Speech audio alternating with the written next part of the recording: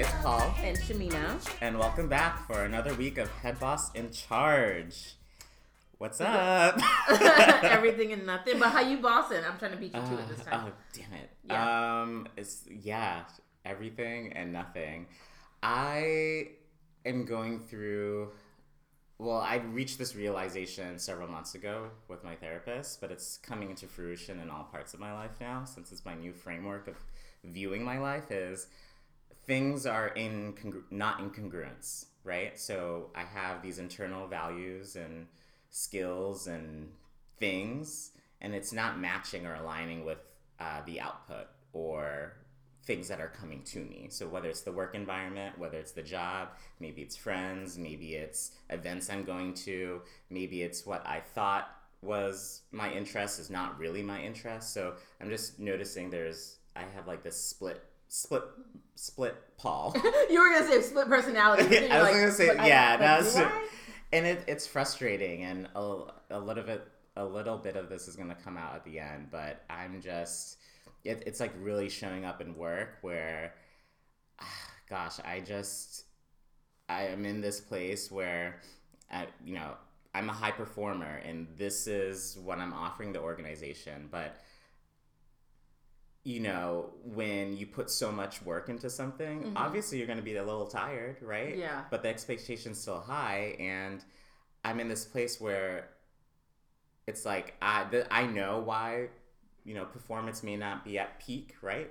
Because I'm not getting back anything from the organization that's supposed to sustain me a little bit, right? Okay. They're very lucky that I'm very self-reliant and I have like the internal resources to still go. But one thing that I realize is that, well, if I'm still going and they're exhausting this really precious resource, which is me, then where's the return, right? Where's the return investment of the organization in me? So that's rubbing against my values right now, and I don't have the people in place to see it. And it's like, of course, you're not going to get what you get because you are wasting a precious resource, and other than money, that's not the only thing that's going to keep me alive and sustaining. Yeah. So now I'm coming to the organization trying to figure out, okay, how can I realign what I'm feeling inside with this output that they're not really seeing. Okay. It's very incongruent, and I need to get back there because I'm realizing, this is why people get really jaded in organizations, is that they don't see the place where they can go and say, this is what I need from you. And it's usually not money, because there's not an amount of money that can really satisfy human beings. Money can help, though. Let's just... Money can help. I was like, it can ease but a it's little not, bit. Yeah. It's not helping my, this energy, right, that is really depleted right now. So, someone told me, well, that's just that's what leaders have to sacrifice. I'm just like... If this is what leaders have to sacrifice, then I don't want to be one. I already gave you 3 years of my time without complaining about one thing and not even showing you where I fell. But even the best of leaders need help. Even the best of leaders need a little fuel. So I'm asking you for the fuel. Because if you want me to last longer, because I'm a resource, I'm just like any other organism that gets tired, you need to invest in me in a different way. And that's what I'm basically telling them. So you've got a lot going on right now. It almost sounds like you're going through like a growth spurt. Like if I were to liken this to like you're going through a period of growing, and that doesn't mean...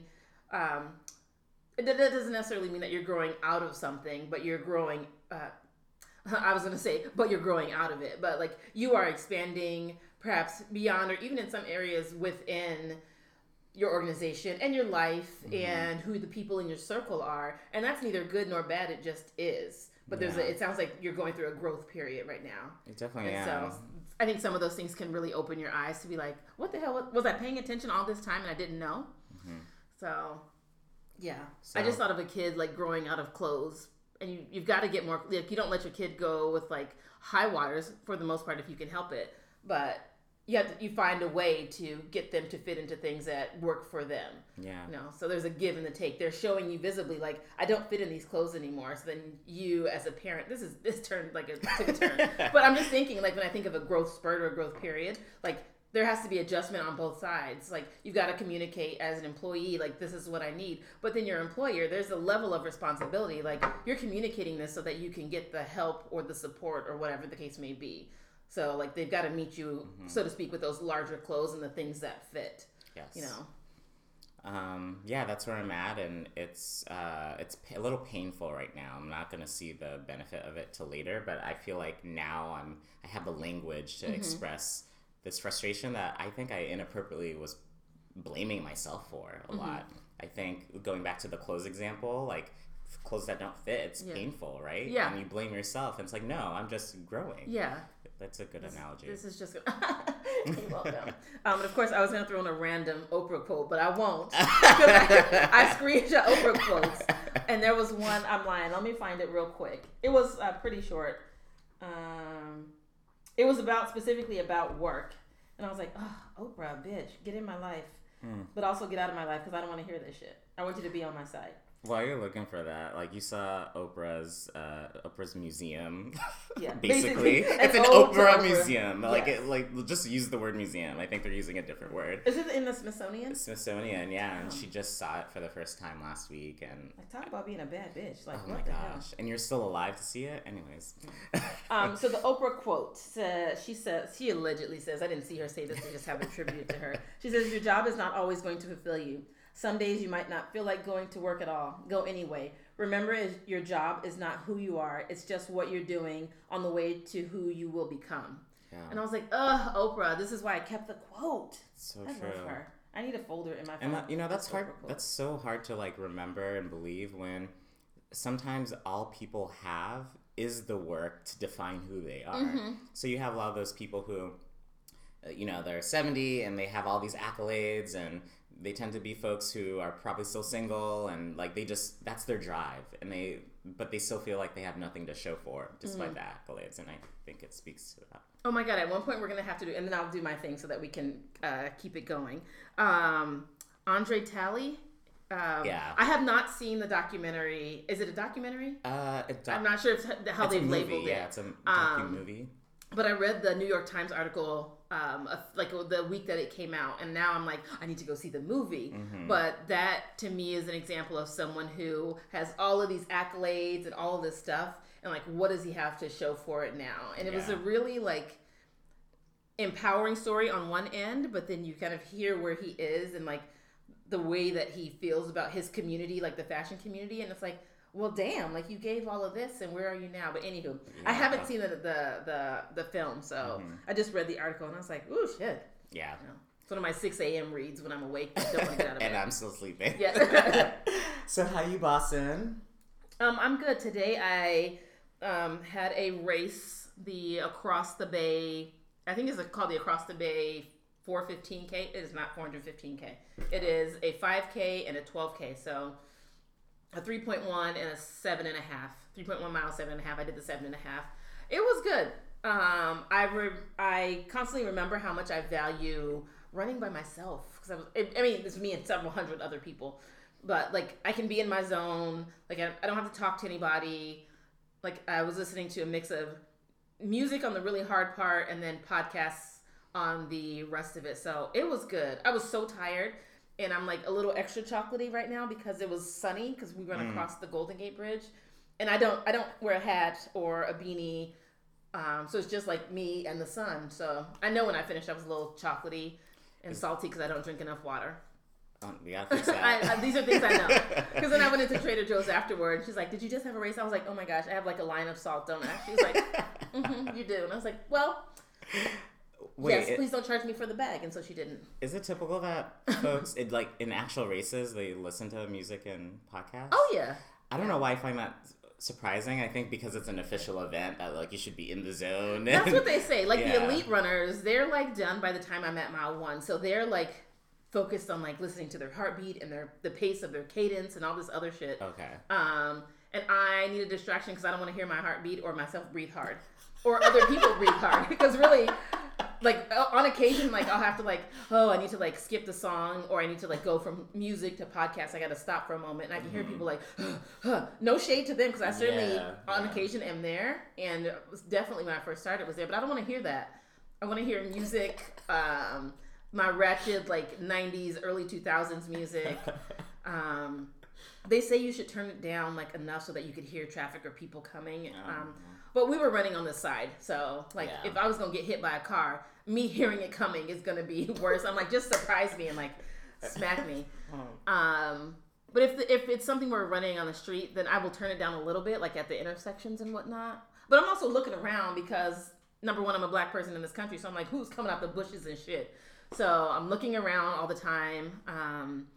But yeah, lots of people are doing that. Even when I'm running, if I happen to be running with someone, I'll be like, okay, so this is the part where we stop talking and like don't engage with each other, but tap me if you need me. Let's stay together. But you listen to yours, I'll listen to mine. So that was good. It was a really good race. It was beautiful outside. Other than that, I'm about to go on a business trip and then go on vacation, a short like family vacation destination. None of y'all business. I'll share it when I get back. But looking forward to doing that. I'm slightly distracting myself away from work. So I'm glad to be away and to not have that. But overall, I'm doing pretty good. Yeah. I'm apparently a little chatty. This is cider number 2 because I had cider with breakfast because I needed to replenish all of the energy that I burned. And my coach says that either beer or cider is not a terrible idea because it's like a rush of carbs. Oh. I know, right?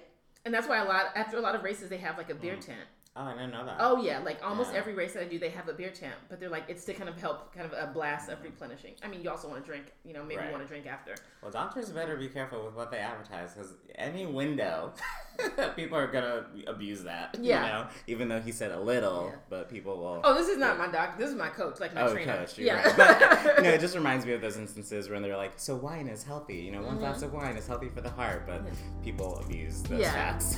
So. And AA meetings are full.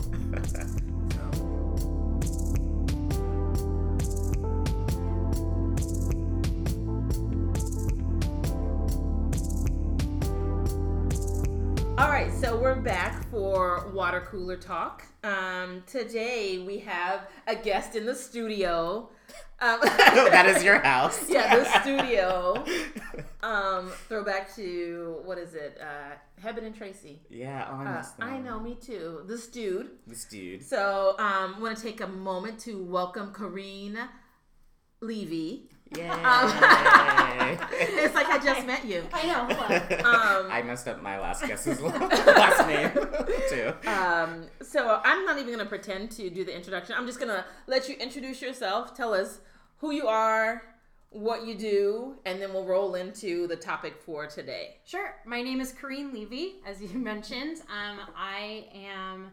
What am I? I'm a Bay Area native. I work at a startup downtown in San Francisco, and I have a podcast as well. Yeah. I'm like cross-promoting. I have a wife, and she is about 6.5 months pregnant, and so our podcast is about our IVF journey. And it's called The Gayest Show on Birth. Gay. It's also on iTunes. Yeah. So, I'm super happy to be here. I'm really stoked. Thank you for inviting me into the studio. Yeah, right? Got lots of sun as opposed to other studios. Yeah, it's all dark. Right. No, those are shenanigans. Kareen, I don't actually know what your job is. So we don't need to know the company. Sure. But. So it's okay. I have a journalism background. I've been in the newspaper business for a really long time. I worked at CNET for a really long time. And now I work for a company called Scribd, which is an audiobook and ebook subscription service. And but they also have news and magazines. And so my job is to curate all the news and magazines. Like I'm the head of the news section of that. All right. So I'm an editor, basically. Yeah. You're a head boss. Got it. And Scribd I feel like Scribd has appeared to me because of my interest in podcasts. Has that company? We haven't done podcast. Well, we kind of did podcasts, but we're not there yet. But we do, also our big business and how we started was through document uploading. So you might have seen people like other web companies embed the Scribd like app or whatever into like a news story or something with a document that they uploaded, like a PDF. Okay. Or something. Gotcha. And we have sheet music. So it's like that's why. Oh my god, music, I knew. So it's like books, audiobooks, sheet music, and docs. Yeah. Yes, because whenever I'm trying to look for sheet music for my theater musical auditions, Scribd always comes up when I search for like. Yeah, we have it like a lot. Like we have some. That's what it was. Oh, well, great. That's like there's like 3 ways to know about us, like either books and audiobooks. me. So I'm like talking about it, or sheep music and dogs. So happy to be here. So today's episode, we're going to spend a little time talking about money. Kind of the psychology around money, why it's easy, why it's hard to talk about money. And I don't want to like preface this too much. So like you have whatever expectation that you want. But I know, just a little background, I have like what some might say is a bit of an unhealthy obsession with money and trying to acquire it. I haven't acquired as much as I wanted to. But I'm always thinking about the cost of things, or how do I make my money grow? Why has it not grown more? Why am I not in the position that I, honestly, I didn't even think I'd be in this position like way back when I started my career. But how do I get to where I want to be financially? And so I think about those things a lot, and how to move my money around, and like, why isn't it growing here? And like, how do people like, for a while I was on this fascination kick of like Bitcoin, and like, how does this work? Like, I've watched all these videos, and what the hell is a ledger? Like, where's a Bitcoin? Hand me one. It's like the exact opposite. Right? So I find myself constantly trying to consume information and understand things about money and wealth versus being rich, and like, what's the difference between those two things. So that's kind of where my thing is. And I know Paul and I have chatted a little bit offline about it. So I will preface this for myself saying it's a little vulnerable to talk about money. I'm not going to give my salary or anything like that, but it's just, to talk about money is like a really personal thing. Yeah. I feel like my mom never said, don't talk about this except for who you voted for. But like politics, religion, and I feel like money is one of those things that people don't really talk about. Except I've noticed, because mind you, I have a diverse friend set, and I never, contribute to these conversations, but I know that the conversation only comes up when there are white men in the group. Because I have friends who like talk about these things consistently, but they're white men. And I never notice my male friends of color or female friends ever willingly bring this up. Or maybe we're talking about pop culture, it leads to money, but we stop there. Like, we don't talk about ourselves. So I definitely resonate with that, but I also pick up on that nuance. Yeah, and I think it's actually kind of unfortunate that it is such like a taboo topic, because I think we can learn from each other. Like when when you, not like secrets of the investing world, but like if you found like a even as generic as like a budgeting app that you like you can share. Go ahead and give us the plug. Oh my god, I love my budgeting app. It's called You Need a Budget. It's called YNAB. Yeah. And so it's I think by talking about things like that, especially at our age, when when you read like random articles that are like, by age 30 you should have saved like half of your salary, and you're like, are you kidding? Like, I can't afford like lunch. 6 months of salary. Like just like your emergency fund. And I'm like, what the fuck? Or put away like 10% of your thing in your 401k. I'm like, if I did that, I would have zero money. So I mean, part of that is living in the Bay Area, granted, like argue with that, but I think it's my parents are from Israel, and and I think it's a cultural thing too, because my mom especially is very like, hey, like, what does that person do? Oh, how much money do they make? And it's not like taboo, and so it's like, that's like the third question that Israelis ask each other, like, oh, she must be doing well, how are you doing? Like, and it's not out of a place of judgment, it's out of a place of curiosity, and not necessarily like basing their success on how much money they're making, but probably a little bit kind of, and just to see like, oh, how much money does a doctor make, or how, just getting like a clearer picture of the person that you're talking to. Yeah. And of course your finances is part of your picture. And so I've always struggled with like, my mom being like, oh, you have a new friend? What do they do? How much money do they make? And me being, I was born here, I'm first generation here. And I'm like, I don't know. That's so tacky. Like, I wouldn't ask that. My mom isn't like asking people that, but it's just part of the conversation in that culture anyway. And it speaks to, like, we have all these stereotypes, and these are positive stereotypes, but, the stereotype of like the Jewish community and money. We think about the Indian community and their entrepreneurship in the States. You can also link that to China and their entrepreneurship and money. So you can step away from race or nationalities that have this inbreed of knowledge, right? So you've hit like all of the questions that I had. Oh, that's no. Okay. No, that's fine. That means they were good questions. Right. So let's maybe start with like, I think we've all kind of hit on like the kind of touchiness of talking about money, but why do we think that is and that exists? So my question generally is, why is money so emotional? Like, why do we get so wrapped up and we keep it so close to us? Like, we can't share it. Like, if I share it, then it's going to go away, or somebody's going to take it away, or something like that. Yeah. Easy. Oppression. I mean, money was the thing used. It was the only, really, while everything was psychological, that was really the one thing that separated all of us, right? Mm-hmm. So you have to look at your history and think about, how is money used to push me out? And when we tried to get back into the community, we thought, okay, how can we get money so that we could be equal? And then when I think about slavery and Black history, we have this, the whole hustling mentality, right? Where we know that money is going to come in and be taken out right away.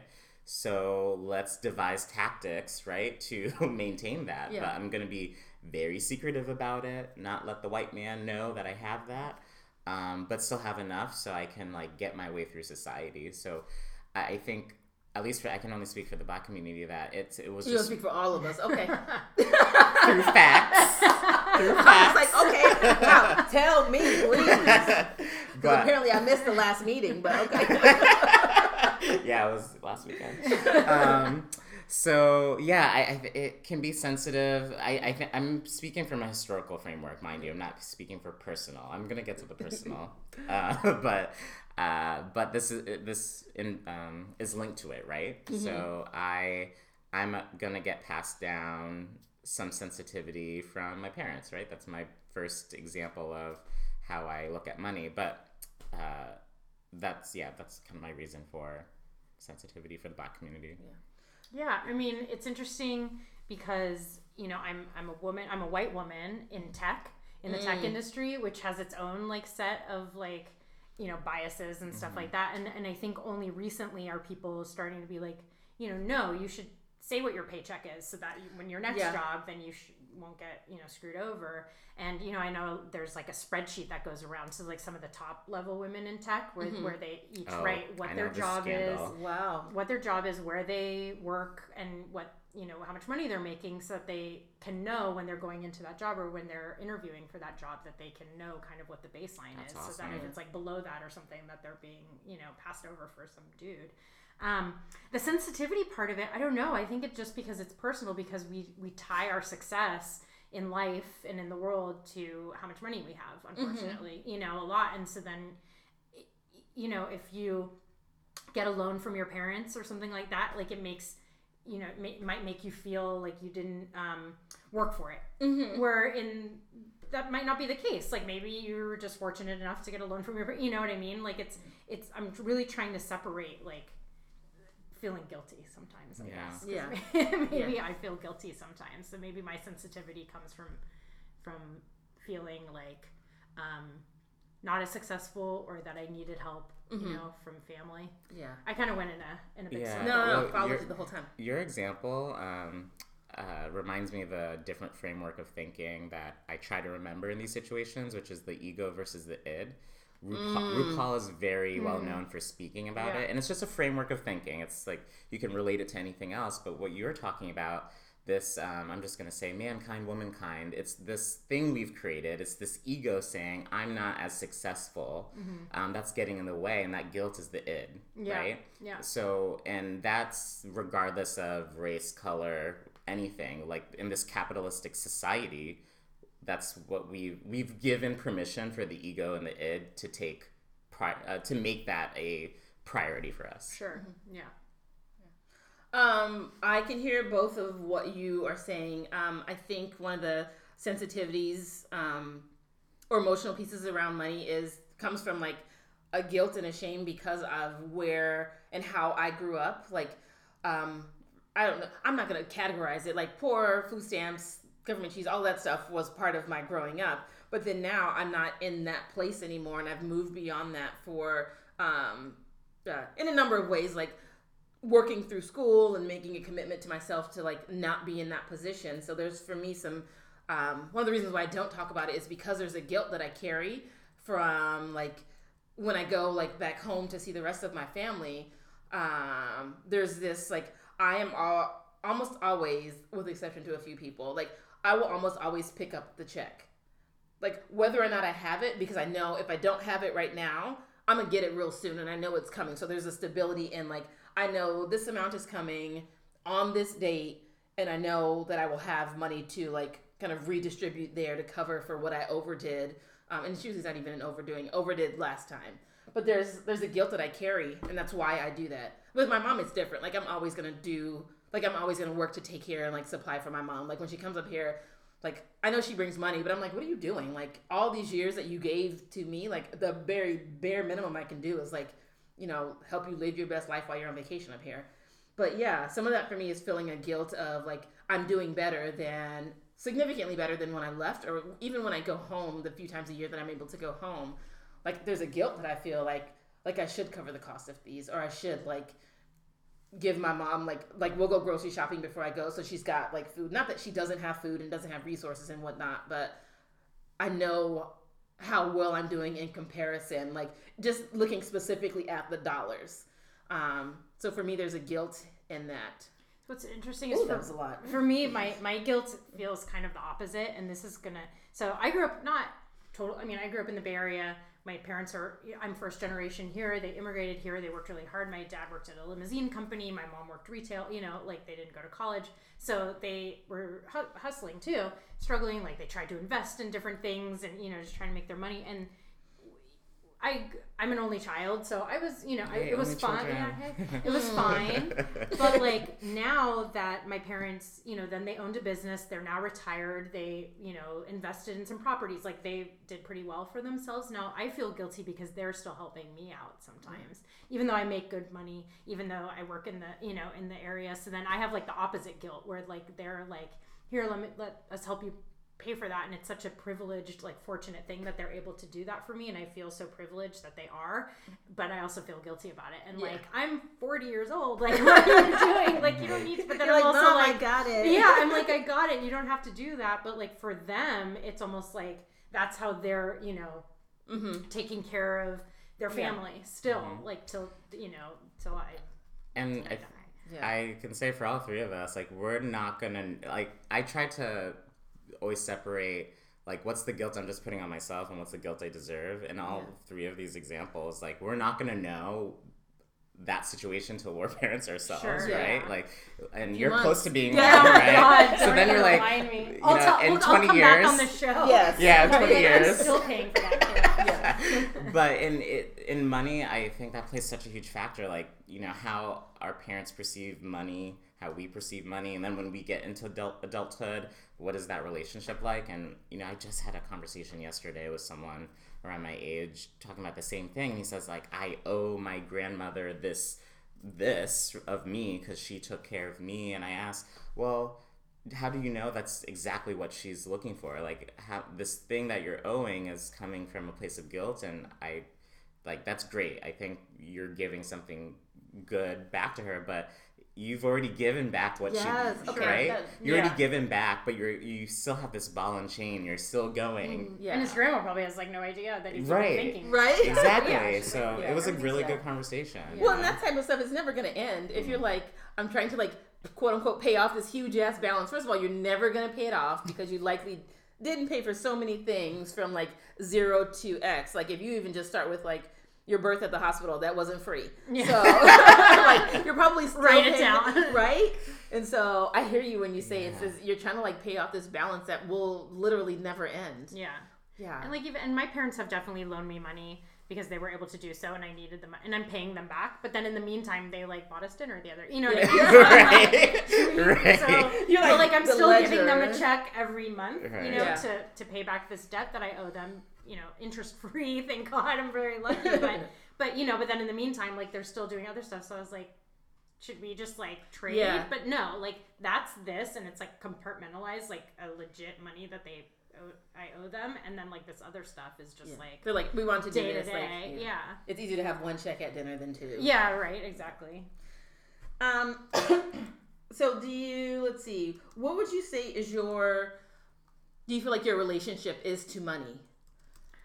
I hate it. Yeah. I wish I had more of it. Yeah, right? It's like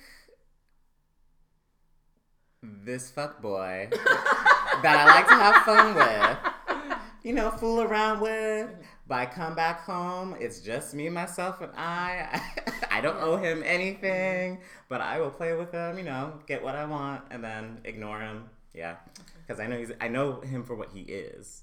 So okay, that's okay. Although comical, that's my relationship with him right now. Yeah, I was like, I may have a different. I mean, to each their own. Different places in life. Yeah. So, yeah, it's just I'm. This is gonna be a hard episode for me to contribute to. So, yeah. Gosh, my relationship with money. I wish I have this budget. I have like a schedule of when I'm going to pay everything off. I just wish I were a little bit more, just a little bit better with my money. Mm-hmm. So is it Jewish guilt? Like, is that what I'm feeling? I don't know. Is it? I don't know. It might be, but everything I'm like, I just feel guilty all the time. I think I have a fine relationship with money. I think, I think I'm okay. I think I'm getting to where I need to go.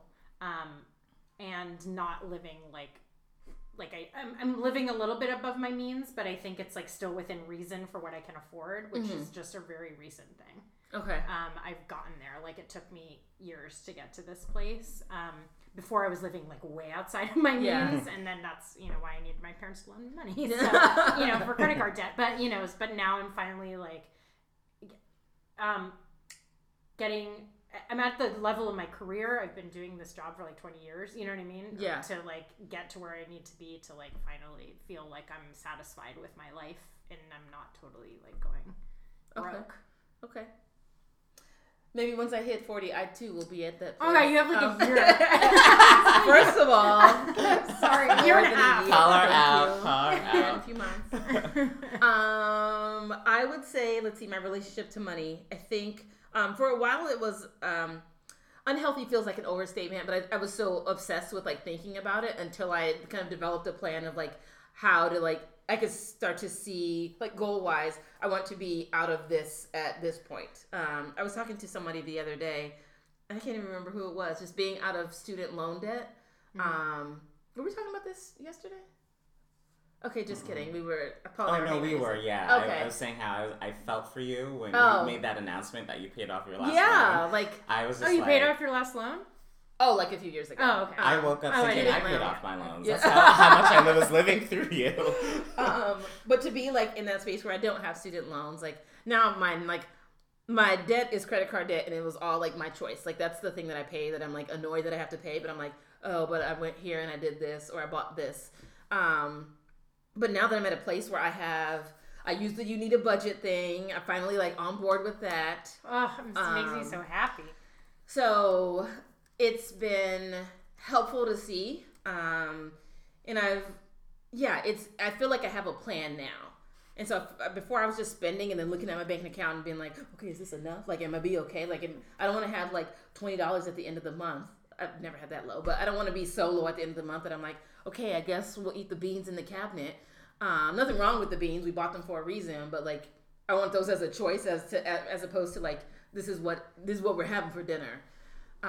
So I think once I wrapped my mind around developing a plan and staying committed to bringing down this debt and saving in these ways, now I have more money to throw some stuff in investment stuff that's not my 403b, which is really 401k for the education world.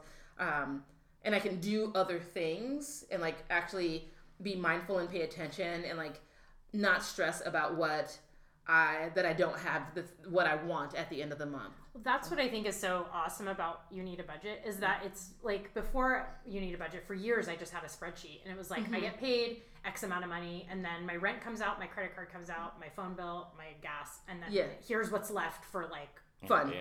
Yeah. But not really. And so You Need a Budget is is like, no, it's not just fun. Like now you can put $5 to save toward this, and now you can have $5 to, you know, for your fun money and $10 for your dining out fund. So then, you know, you like separate it ad nauseum, like, and you have like 1,000 categories.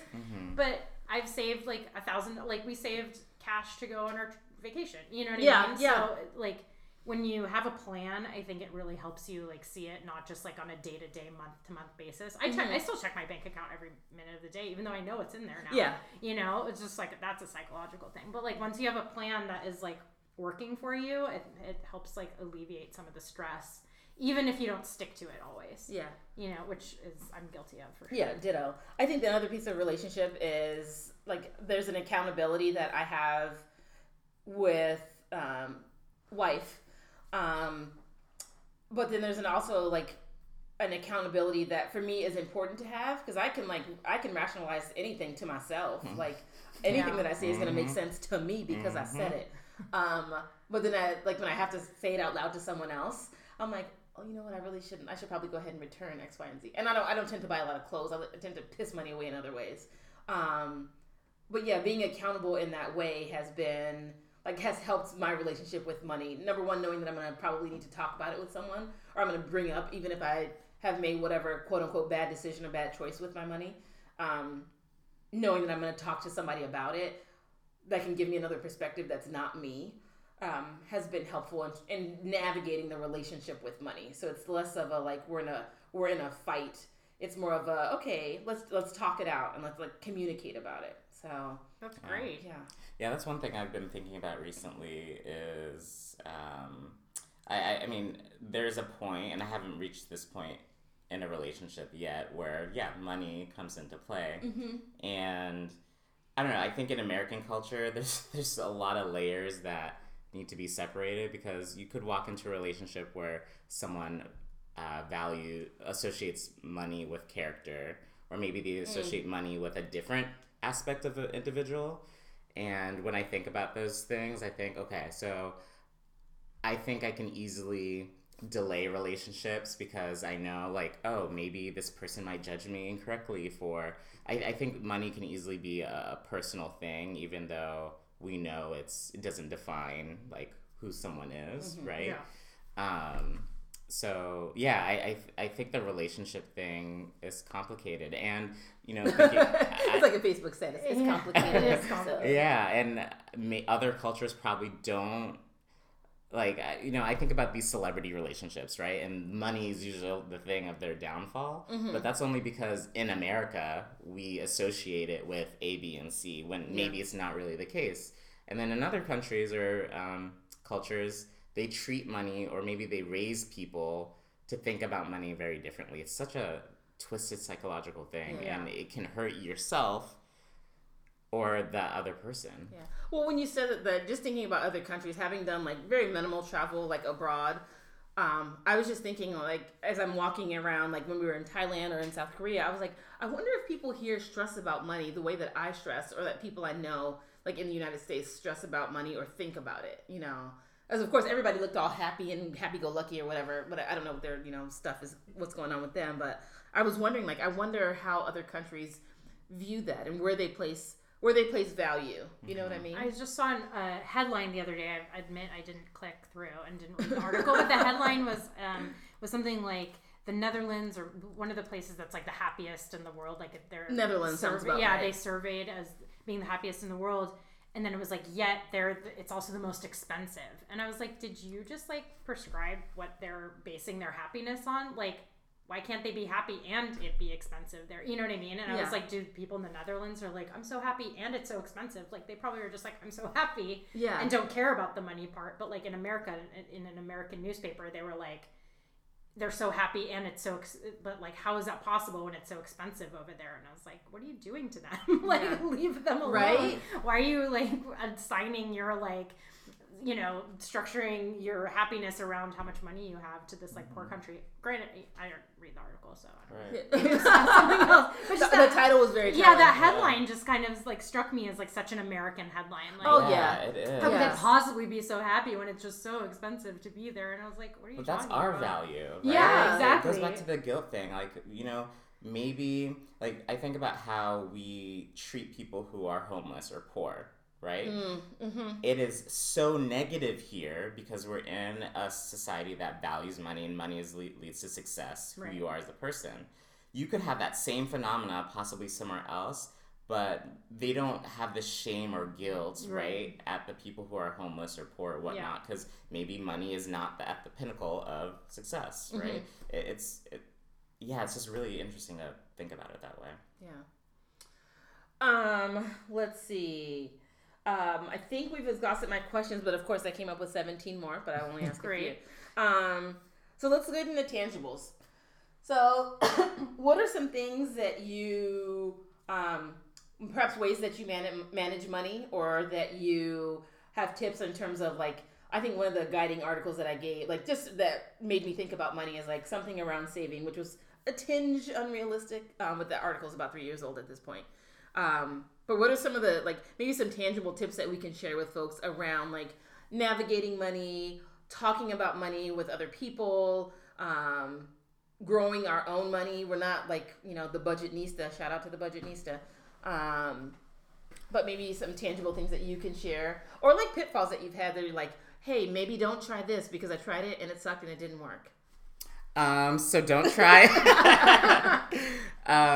So I'm still in that spreadsheet life, and I'm so done with it because it's to the point where I'm not even using the spreadsheet anymore. It's so taxing because it's so taxing. I'm like, I gotta get into this Excel shit. Da, da, da. Yeah, and this is just within past, like, I have spreadsheets going back to 2014. And very accurate documenting. Like, I would save every receipt, do all of that. Now that my life is more complicated and I'm not getting what I want, I definitely just downloaded You Need a Budget. Oh my god, great! I was like, you're being so silent. They are not a sponsor. We're not a sponsor yet. They're not one yet, but we're available for it. Right. I'm proselytizing. Yeah.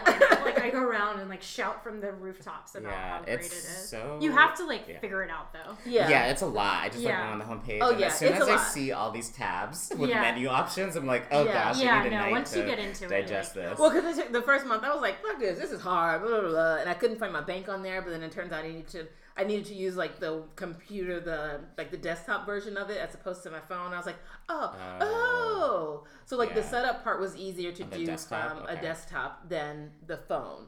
But anywho. The mentality of it is just, like, you get $1,000, let's say, and you put money into envelopes that are assigned to different categories. Oh, they call this, there's this, like, this new trend, like, micro budgeting or something along those lines. There's another science of saving on the opposite end of the spectrum called macro something. So, like, at the beginning of every month, there's a budget amount, and then the amount, like, so basically you're pulling from these envelopes every month. I've definitely heard about it. It's coming up a lot in my readings. And it's nice because it's not rigid. So if you overspend, let's say you went out to dinner and you spent a little bit more than you needed to, you also had money in this, like, other, like, your groceries fund. Yeah. You're like, oh, I need to cover this with my groceries fund. Now I can't go to Safeway one time this week. See, that's more visible. Like Weight Watchers. Yeah, right? It is. It's like points. Yeah, it's like points. I've tried Mint and .com. It never Mint really. Mint is future projecting. Yeah, this is dealing with money that you have right now, and it's just like a mentality. What you're into. But it's so helpful because to be on the You Need a Budget thing for just another second, and we'll continue on. Maybe they'll sponsor this. Yeah, I was like, I think I made you a shout out. Like, number one, they have a lot of online tools. I think there was a day that I watched, like, they do like live workshops. They're like 15, 20 minutes. I think I did like 5 of them in a row because I wasn't doing anything that afternoon. It was like a Sunday. I think I was texting with Kareen and her wife. And I was like, another one, so much so that the guy in there, because they're like, introduce yourself and where are you from? You're just typing this in. They're like, Shamina, welcome back. And I was like, hey. They know me. They have an audiobook on Scribd too. I know, I saw it. They have a podcast as well. Yeah. But it was so helpful to see that and, like, to see it real time. Yeah. And just one of, like, their principle, like, one of the 4 principles is give every dollar a job. So, like, you budget every single dollar. So, like, I even have, like, I couldn't figure out where to put some other stuff. And I didn't want to, like, over budget in food because I didn't want to get used to that. So I have, like, an unbudgeted or unaccounted for just line for those things that, like my mom was here. She needed some batteries for her like little blood sugar machine. So I just like put it in there and I put a little note. So now, when you do all of this, do you find yourself like, does it do enough work where like if you're at locations, like are you always like pulling out your phone, or does it give you enough confidence to kind of log it in your brain so that when you go out to retail locations or Both. things, you just kind of know it? Both. Or like before you go to the retail location, you check your phone, you're like, oh, I have $200 to spend on, you know, fun stuff. So I know I'm going out to dinner tonight. I know I have to go to whatever tomorrow. So I only have like, you know, it's, and once you do, because we're checking it every minute of the day, like I know what's in there, but you don't necessarily have to. But because that's what I would want is eventually for this to lead to a lifestyle where I'm not always checking, because I'm not like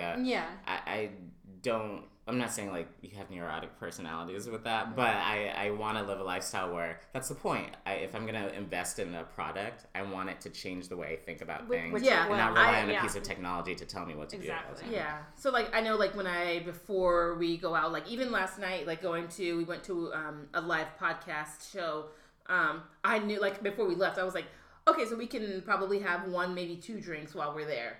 So I checked it before we went home, and I was like, so long as we don't go over this amount per drink, and I looked at, I'm a person, I like to see the drink menu before I go to see if I want anything.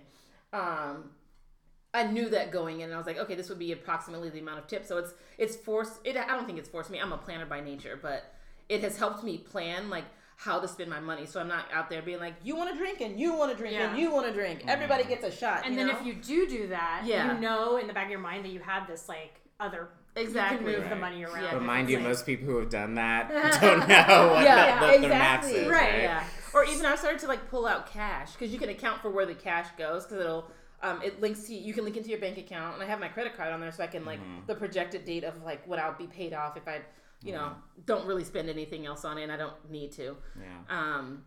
But yeah, even seeing that, because it links to like anything that you purchase somewhere else, or if you get out cash, it shows you like this needs to be categorized and you need to put it somewhere. Oh, good. Yeah, so it's like, oh, is this out of your fun money or your dining? Yeah. So it links to those things there, so that you see it. Like I just opened mine. I have 4 things from like the last 2 days that I need to account for, and I knew what all of them were. I just once we're done for today, I'll just categorize them and like put my little note if I want to put a note. So yeah. So anywho, sorry. That was my pitfall. Yeah. So thank you for that. I don't even remember the question. Like tips and tips. whatnot. I mean, the spreadsheet life. Yeah. I just got up off. Don't do it, y'all. It's just hard. Yeah. But it's like, I feel like it's like the first step into even knowing what you're doing. Definitely. Like when I was, my first job when I was 20, whatever, like, or my first like job out of college, career, I wouldn't even know. I would just put my money in. I had like 0 bills, that was like before credit cards got to me, but you didn't need it. And then it was like, oh, I should probably keep track a little bit, and that's when you enter into it's like the gateway. So it's so rigid though, because I'm like, every time you have a receipt, now I gotta, like, if I go like 3 places, I got 3 receipts here, and then I gotta sit down and be like, okay, let me put it became cumbersome. Because I don't really have a lot to offer, because I'm humbling myself up with being on the receiving end early in my career. But one decision I made that's helped me, that I've been not a huge advocate for other people, is my health savings account. I was like, your HSA. My HSA, I've basically eliminated an entire really important budget line from my income, and it's different it really depends on the person, because maybe medical expenses are not even a factor, right? So you're not even spending that money. But I've been able to, my employer has a Blue Shield of California high deductible HSA plan, where I have pre-tax dollars and that I get to dictate go into my account every month. But once a year, my employer commits a certain lump sum of money that also gets dumped in. And it's quite a significant amount of money. So I don't have any health insurance being taken out of my account after the fact. But I am choosing a small amount to go in every month. And the money rolls over year to year. It accrues interest year to year, and it still exists after I leave the employer. Oh, that's really nice. So my HSA is just a debit card. And after my insurance gets taken out of medications, hospital visits, I can just use my debit card to pay for those things. I can even use it for in-network or out-of-network. Mind you, in-network is lower cost. And then, like for example, my therapy taken out of my HSA. It's a viable service. It's out of network, but it's still viable, and I can deduct those expenses. And I never even have to think about it. I have this money kind of growing, and I know like the dollar amount. But now I think it's been a couple months. I've been taking these webinars through the HSA because now I can elect to see how I can make it grow even more money. Because the point is, when I retire, a lot of the times retirement can't really can't afford to retire, right? Right, because you have just living, and then you have the medical expenses that have grown associated with your age. So now I'm trying to figure out, well, I'm not going to be at this employer forever, and I don't even know if my next employer will have an HSA option. Yeah. So how can I invest so that I have medical expenses covered in the future? So I'm really proud of that decision. So I definitely recommend it if it's an option, and if you work in HR and organize benefits for your company, like look into this plan, like and share it with people. Share it, because it's such a small percentage of folks at my employer use it. And I've been giving feedback to the HR people saying like, yeah, it's like changing my life currently and for the future. That's great.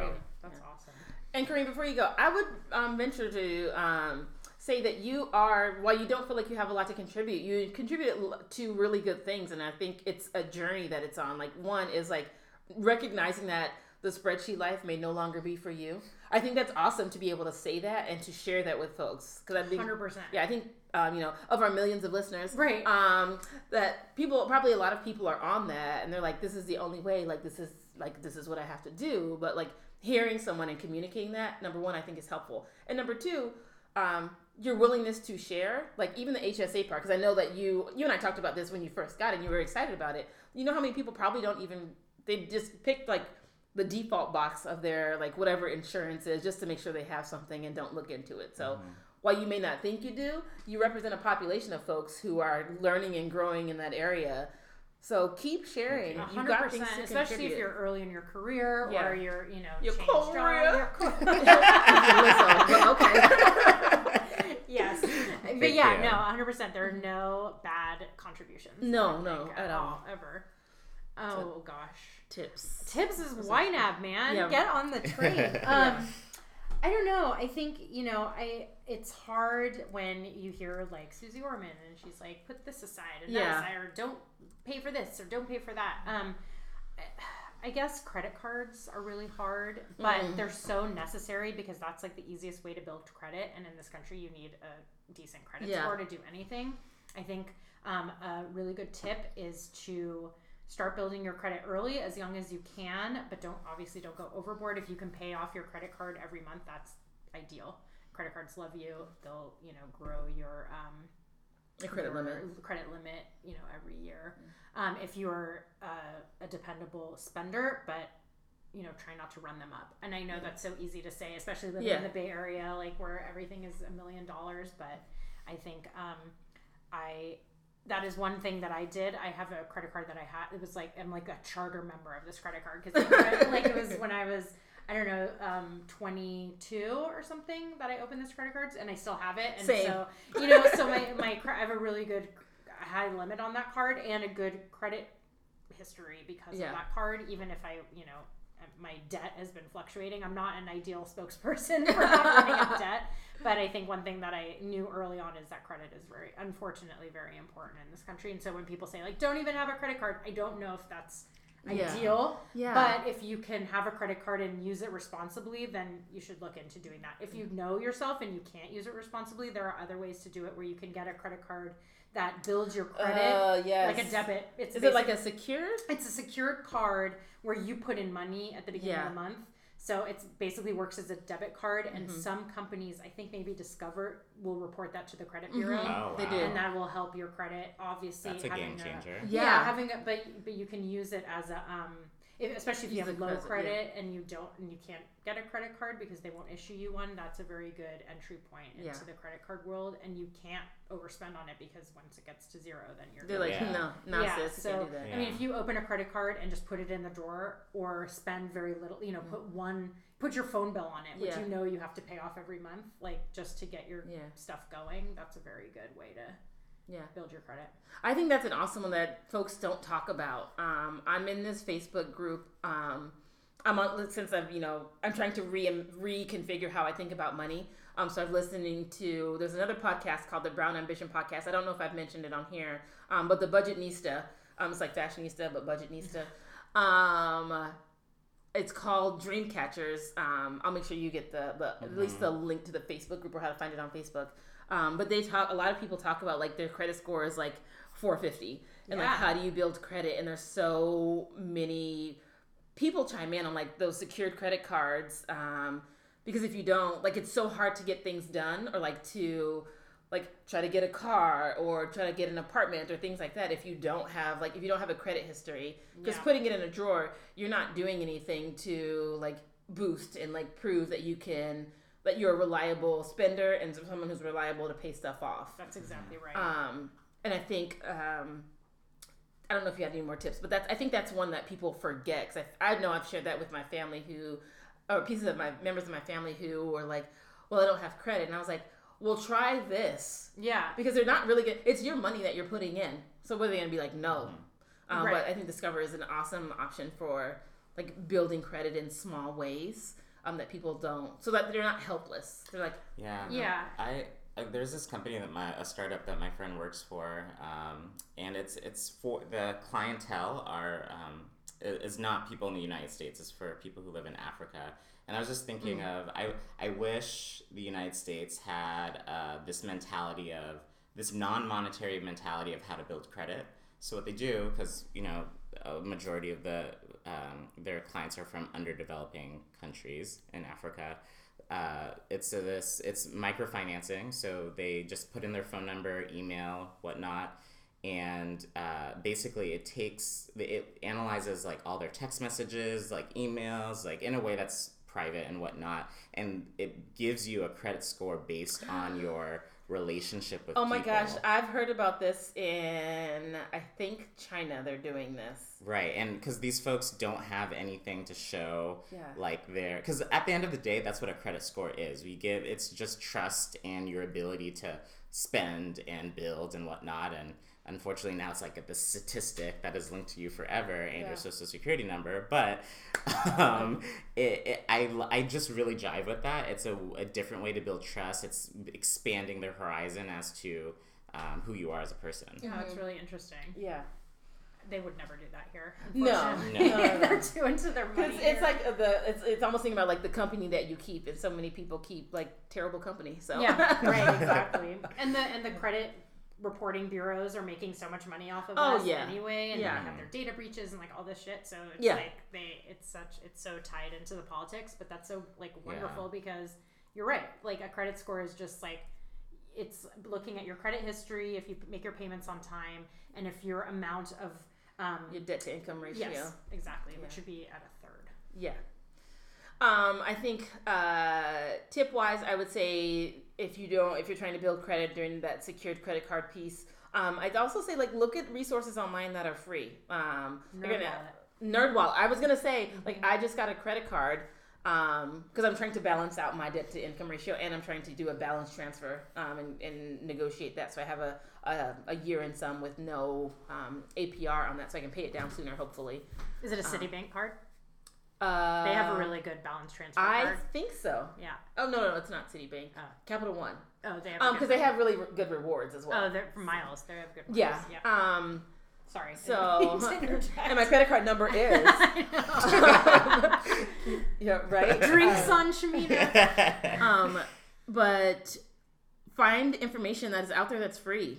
Like NerdWallet is a great one. That's where I did a number of searches to try to figure out like what.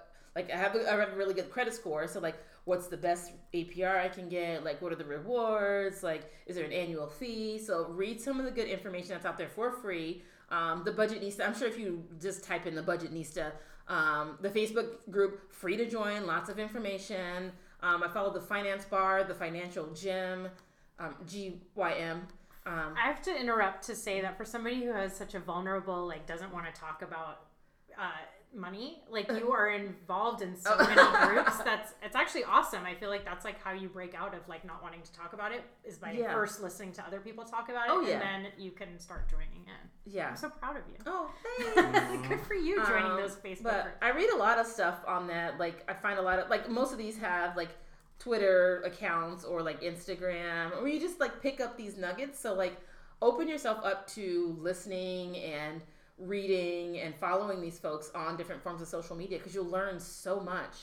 And then I would say be patient with yourself. It's not going to happen overnight. It's going to take time.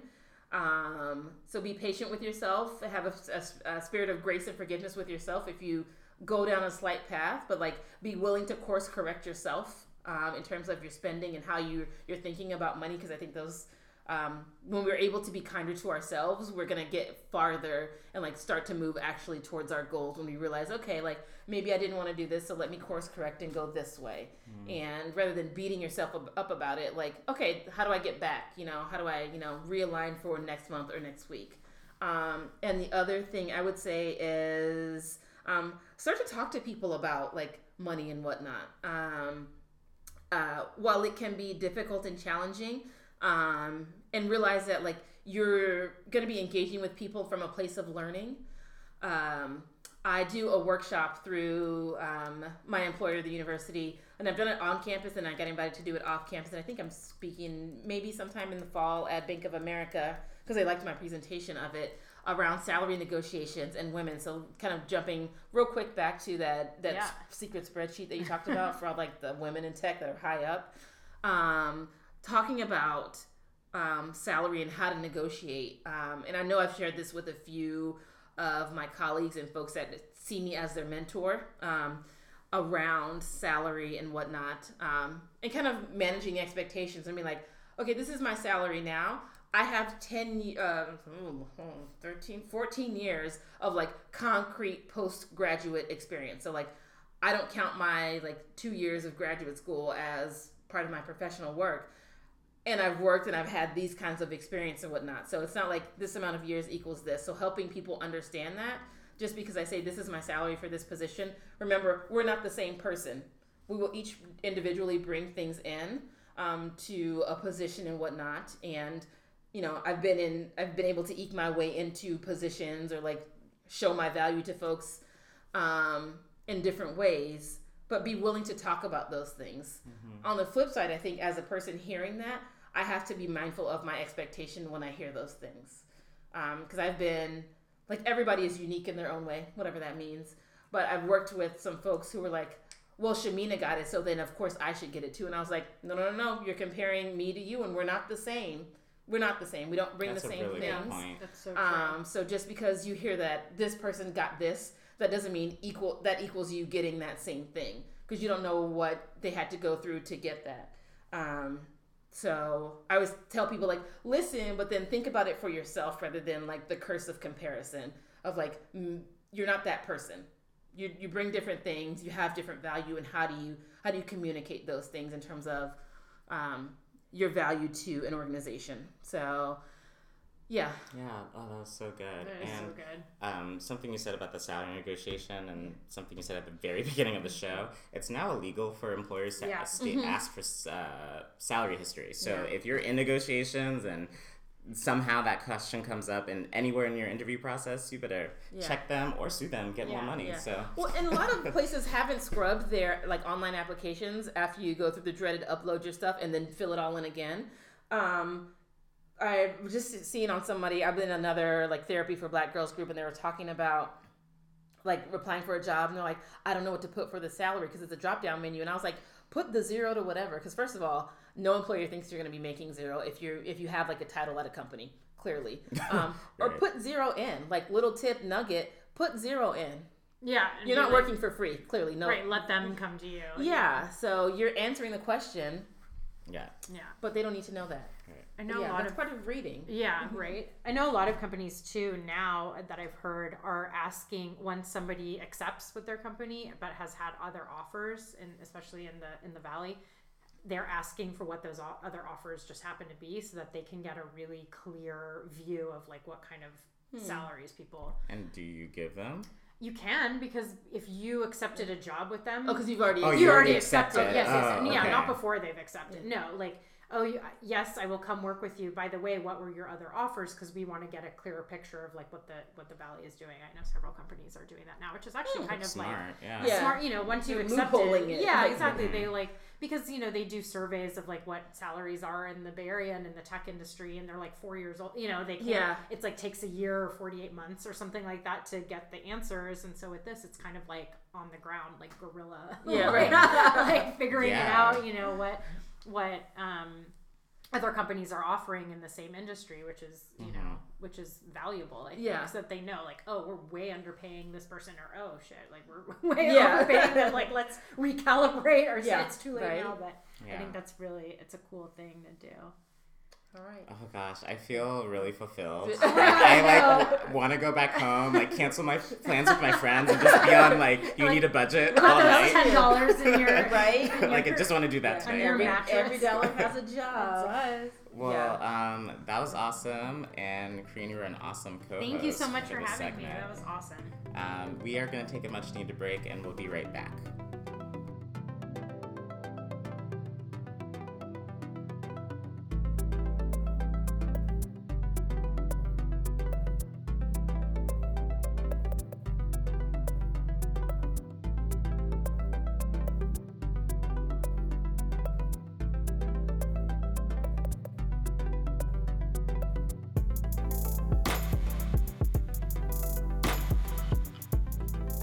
Okay, so we are back for Ask a Boss.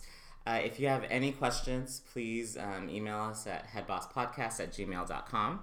And I just have a fun question for all three of us. And this comes up every time I get into heated arguments about Beyonce's repertoire, Michael Jackson's repertoire, really any of the greats in the music industry. And oftentimes the media will put these labels of so-and-so's an icon, and so-and-so's a legend, and sometimes they're alive, and sometimes they're dead. And I think the terms are interchangeable, but sometimes they do have distinct definitions. So I thought it would be fun to ask, for the industry you work in, or maybe an industry that you've always wanted to be in, but you're probably not going to be in it. Whatever industry, would you rather be considered an icon or a legend?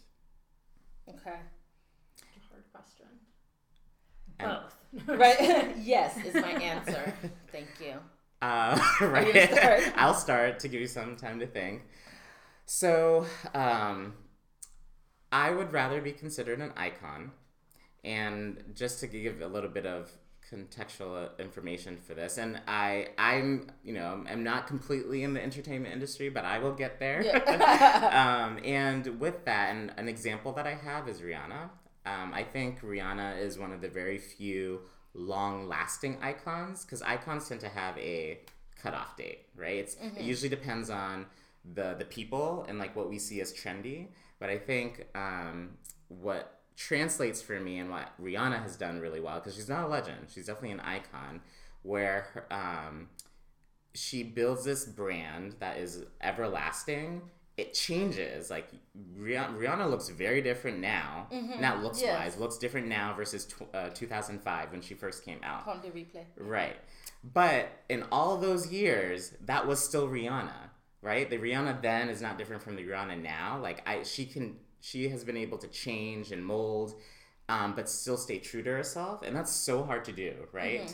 Because I'm growing. I'm gonna be interested in different things as I grow up, but you look at my history and it's very linear. It's just naturally progresses from one to the other. So I like that, and knowing myself where like I'm a photographer and I'm an actor and a dancer, and those things look very disparate, but if you know how to do it really well, that speaks volumes to a community that may want to tap into many different things. So yeah, I'd rather be an icon in my industry, and I will do it well because I'll learn from the greats. Do you want to? I can go. I think I agree. I think when I think of legend, and especially as you just described it, I that resonates with me, because I think legend was kind of like they did this one thing and they did it really well, and it like led to all this other stuff, but it was like that was their brand, and they just stuck to that, whether it was in 1970 or 1990 or 2018. Whereas an icon, as you said, was kind of evolving with the times, but you still knew who that person was. I think that is important. That's like, I think especially nowadays when things change every week, you know, back in the day, like it took a little bit of time, but now with Twitter and everything, like everything changes. Mm-hmm. I think being iconic means that you can roll with it, but still be true to yourself. Whereas a legend, you're kind of just like, that is you. And if things change around you, if that doesn't work, you know, maybe it'll come back around again, but like you were just known for that one thing. An icon is like consistent. Mm-hmm. I agree with you. I love that. Yeah. Thanks. I'm going to go legend. All right. Because I see legend as, I guess, in a similarly opposite to the icon, in that like they are known, like they're a staple, they're reliable, you know, it's always going to be a quality product. I see it as something that is timeless, so it doesn't need to change with the times. It will sustain itself. Yeah. And so two people I think about that, one person and then one group. One is Anita Baker. Yeah. Because I feel like she is, number one, she's on her farewell tour after being like silent for years. Wow. And she's selling out, and like I'm seeing the girls go crazy over like her longevity. Like she sounds the same. She is giving you the vocals that like were 20 years ago, but it sounds the same live now as it did then. And then the other one I think is, and this is like the churchy in me, like the Clark sisters, which Wendy Williams tried to drag like a month or so ago. I saw that. And then like, no, don't do that to the Clark. First of all, don't do that to God's child. Oh gosh, God's children. So, but they are a group of gospel women, and I remember when I was younger hearing them like on a vinyl record, because that's, you know, before CDs and tapes were coming around. But they are consistent with their message. They have been, like, they don't change. They still sing the same music, but it's not like same music. Like, it sounds like it's from 1983, but it sounds like they have sustained, and like their audience has sustained, and they've gotten the new audience has come on board. So those are folks that I see as legendary. Like, they are staples, they're reliables, but they're so good that you can't deny that they are, like, they're legends. To use the same word, like, they're legends. Mm-hmm. They're going to be there. What's cool, I think, about being a legend is that you have the confidence to know that even if, like, you're kind of out of the times now, that the times are going to come back around, because everything, like, circles back. So what was popular then, you know, like, you're just like, I'm going to still do my thing, and in 10 years, like, people are going to find me again. The other one I was trying to think of, because I had another individual, but I'm thinking Janet Jackson, to me, is legendary. Oh, like, she went away after Nipplegate with Justin Timberlake, and then like she's back and the girls are going crazy, and it's not like she's like busting out all this new music, but you know, like, this is Janet. She's gonna show up, she's gonna show all the way the hell out, and then you're gonna be like, what happened to me just now? Like, but yeah. So, and Janet's a perfect one. Also very few people, because I don't think all icons can turn into legends. Oh, absolutely. I don't think legends I think legends is more terminal. I don't think I have an example of a legend turning into an icon. Oh, I don't think so. But yeah, she has translated into the legend. I can't think of an example, and is it possible to be both? I think more so like an icon. No, I don't think so. I think an icon will turn into a legend later. Yeah, I would agree. Because at the time, they're like, my example is Barbra Streisand. Because at the time, she's changing her music. You know, she went through like the 70s and she did Broadway and whatever. And then now she just sings her like one album like over and over, and everybody lives for it. And then they like sell out. You know, because now she's legendary and she doesn't have to try like to change her. She's a good example of starting icon then legend. I was going to say that a similar to Barbra Streisand is Bette Midler. Yeah, exactly. Whose Twitter is fire, by the way. Oh my God, in case you don't follow her on Twitter, like she does the most. Twitters right, and like well respected the most, because you know the people get out as like comment Sam, like who's gonna come for them? Yeah, no, right. It's Bette Midler. Yeah, she has a lot to say about the composer of Phantom of the Opera, Andrew Lloyd Webber. Yeah. Anyways, I love that conversation. Thank you for joining me on the ride.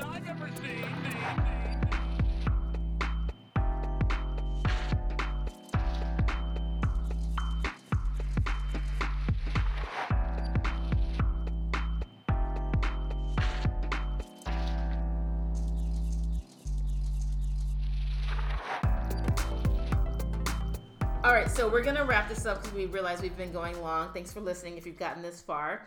So I have a bevy of bosses and bitches, but I'm going to roll them down to one boss, one bitch. I'll start with the one bitch.